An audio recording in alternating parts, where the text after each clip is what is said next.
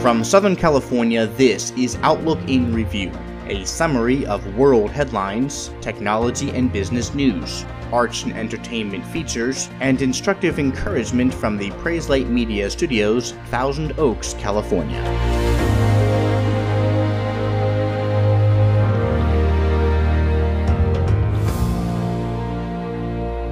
Today, it's Wednesday, the 30th of January 2019. Extreme cold is hitting a large portion of the central U.S. as temperatures between -10 and -40 degrees Fahrenheit are moving into portions of the upper Midwest, with wind chills making it feel as cold as -65 Fahrenheit in some areas. And in western Wisconsin, western Illinois, and the entire states of Minnesota and Iowa, the United States Postal Service has suspended mail delivery due to the cold.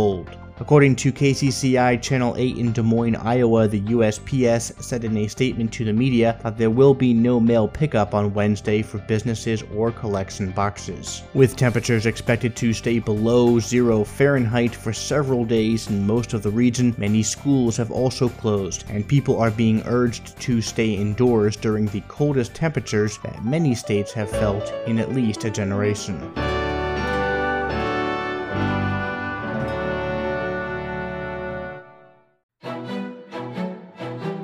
And continuing with the focus on the United States Postal Service, it now costs more to mail an average letter. From 50 to 55 cents, the 5-cent price increase went into effect on Sunday, marking the largest increase since 1991, when the price of the postage stamp jumped 16% from 25 to 29 cents. The 5-cent hike is also the biggest nominal price increase in history. Priority Mail Express prices rose by 3.9%, while Priority Mail, according to a report by Fox Business, increased 5.9%. Those prices aren't adjusted in line with inflation, but rather with perceived market conditions. The Postal Service has been running a multi-billion-dollar deficit for years, and NPR reports that the price increase is an attempt to contend with an America that simply doesn't send as many letters as it used to. The Postal Service has reported a net loss of $3.9 billion during fiscal 2018. According to the USPS, these new rates will help keep them competitive while providing the agency with some much-needed revenue.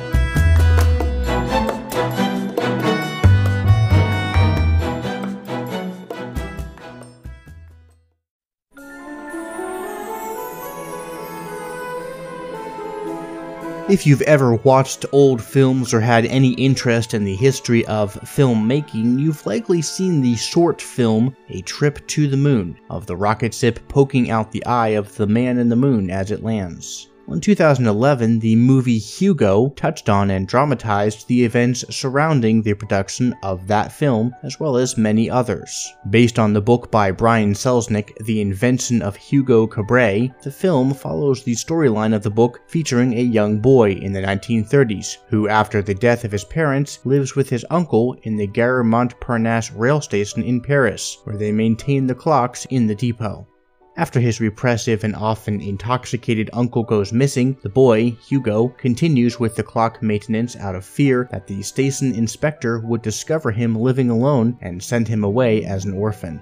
Before his father's death, both he and Hugo had worked on fixing an automaton, an intricate, robotic-like mechanical figure that in this case was programmed to write with a pencil. After the sudden death of his father, Hugo continues to try to get it to work by repairing and cleaning all the inner workings. But the machine still won't wind up due to the absence of a special heart-shaped key that his father was unable to find. Through a series of events, Hugo makes a friend, Isabel, and is shocked to discover one day that she has the heart-shaped key. Together they wind up the automaton, and both are astonished when they discover what it writes, or rather, draws. It's a scene from the famous early film A Trip to the Moon by Georges Méliès, whose name Isabel recognizes as her own godfather's. The children begin to research and make a friend in the library, author René Tabar, a film expert who is surprised and excited to hear that Méliès is still alive, as he had disappeared after World War I, along with nearly all copies of his films. Together, the trio make their way to Isabel's home where they meet Méliès and his wife, Isabel's godparents.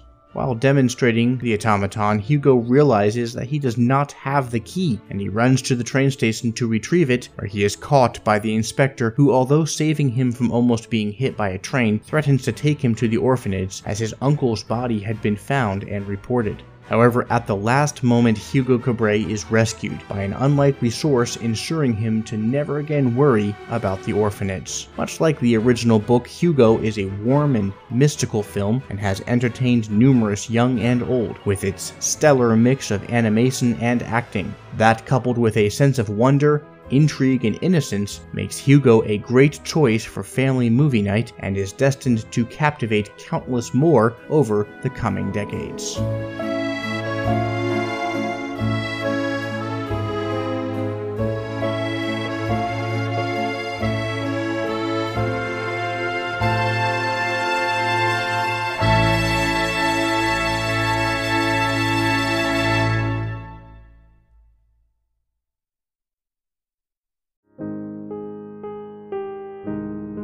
Last time we introduced the biblical attribute patience and how society today tends to discount this perspective, whispering a gospel of self and saying, "I deserve this right now," making patience look almost like a detriment rather than a virtue and an attribute of God. We discussed Abraham in Genesis, who modeled how patience never gives up in the midst of negative or seemingly impossible conditions, even if things seem undeniably impossible.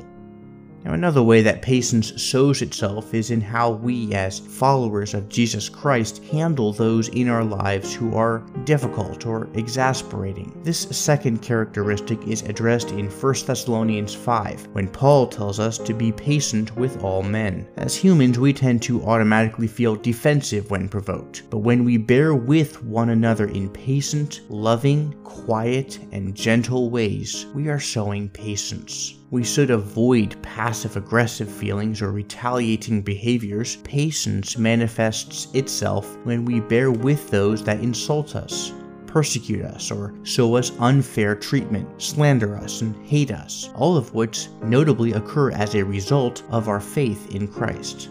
Finally, the third aspect of patience is evidenced through an absolute acceptance of God's plan for all things. True patience does not question God, but rather the patient person knows that whatever has been planned by God for their future is good and right.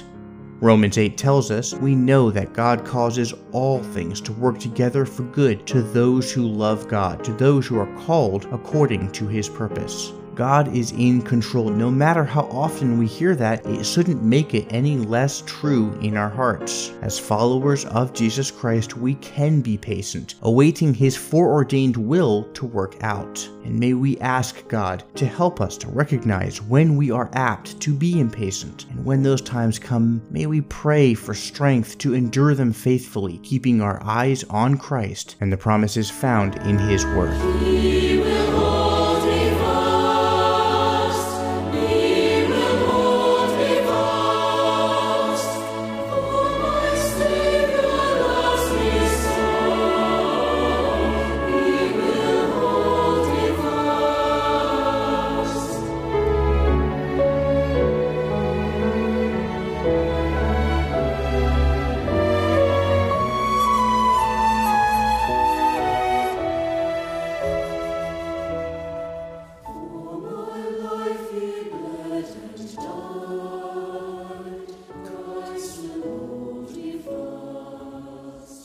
Justice has been satisfied.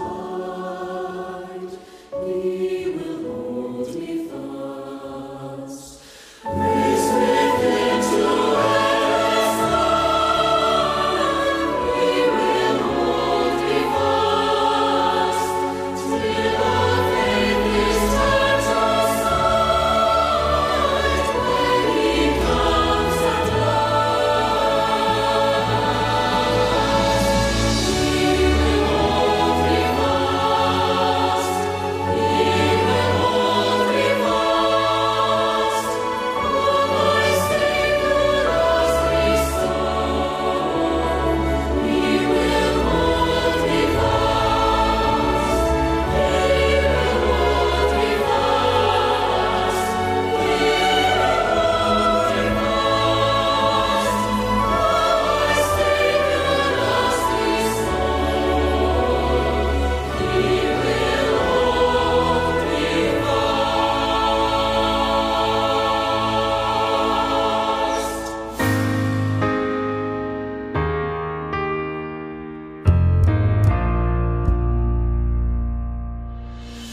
Thanks for listening to Outlook in Review. Contact us anytime with questions or comments. We'd always love to hear from you. We're on Twitter at Outlook in Review and Facebook.com/Outlook in Review, where you can find information to various topics we cover on the show.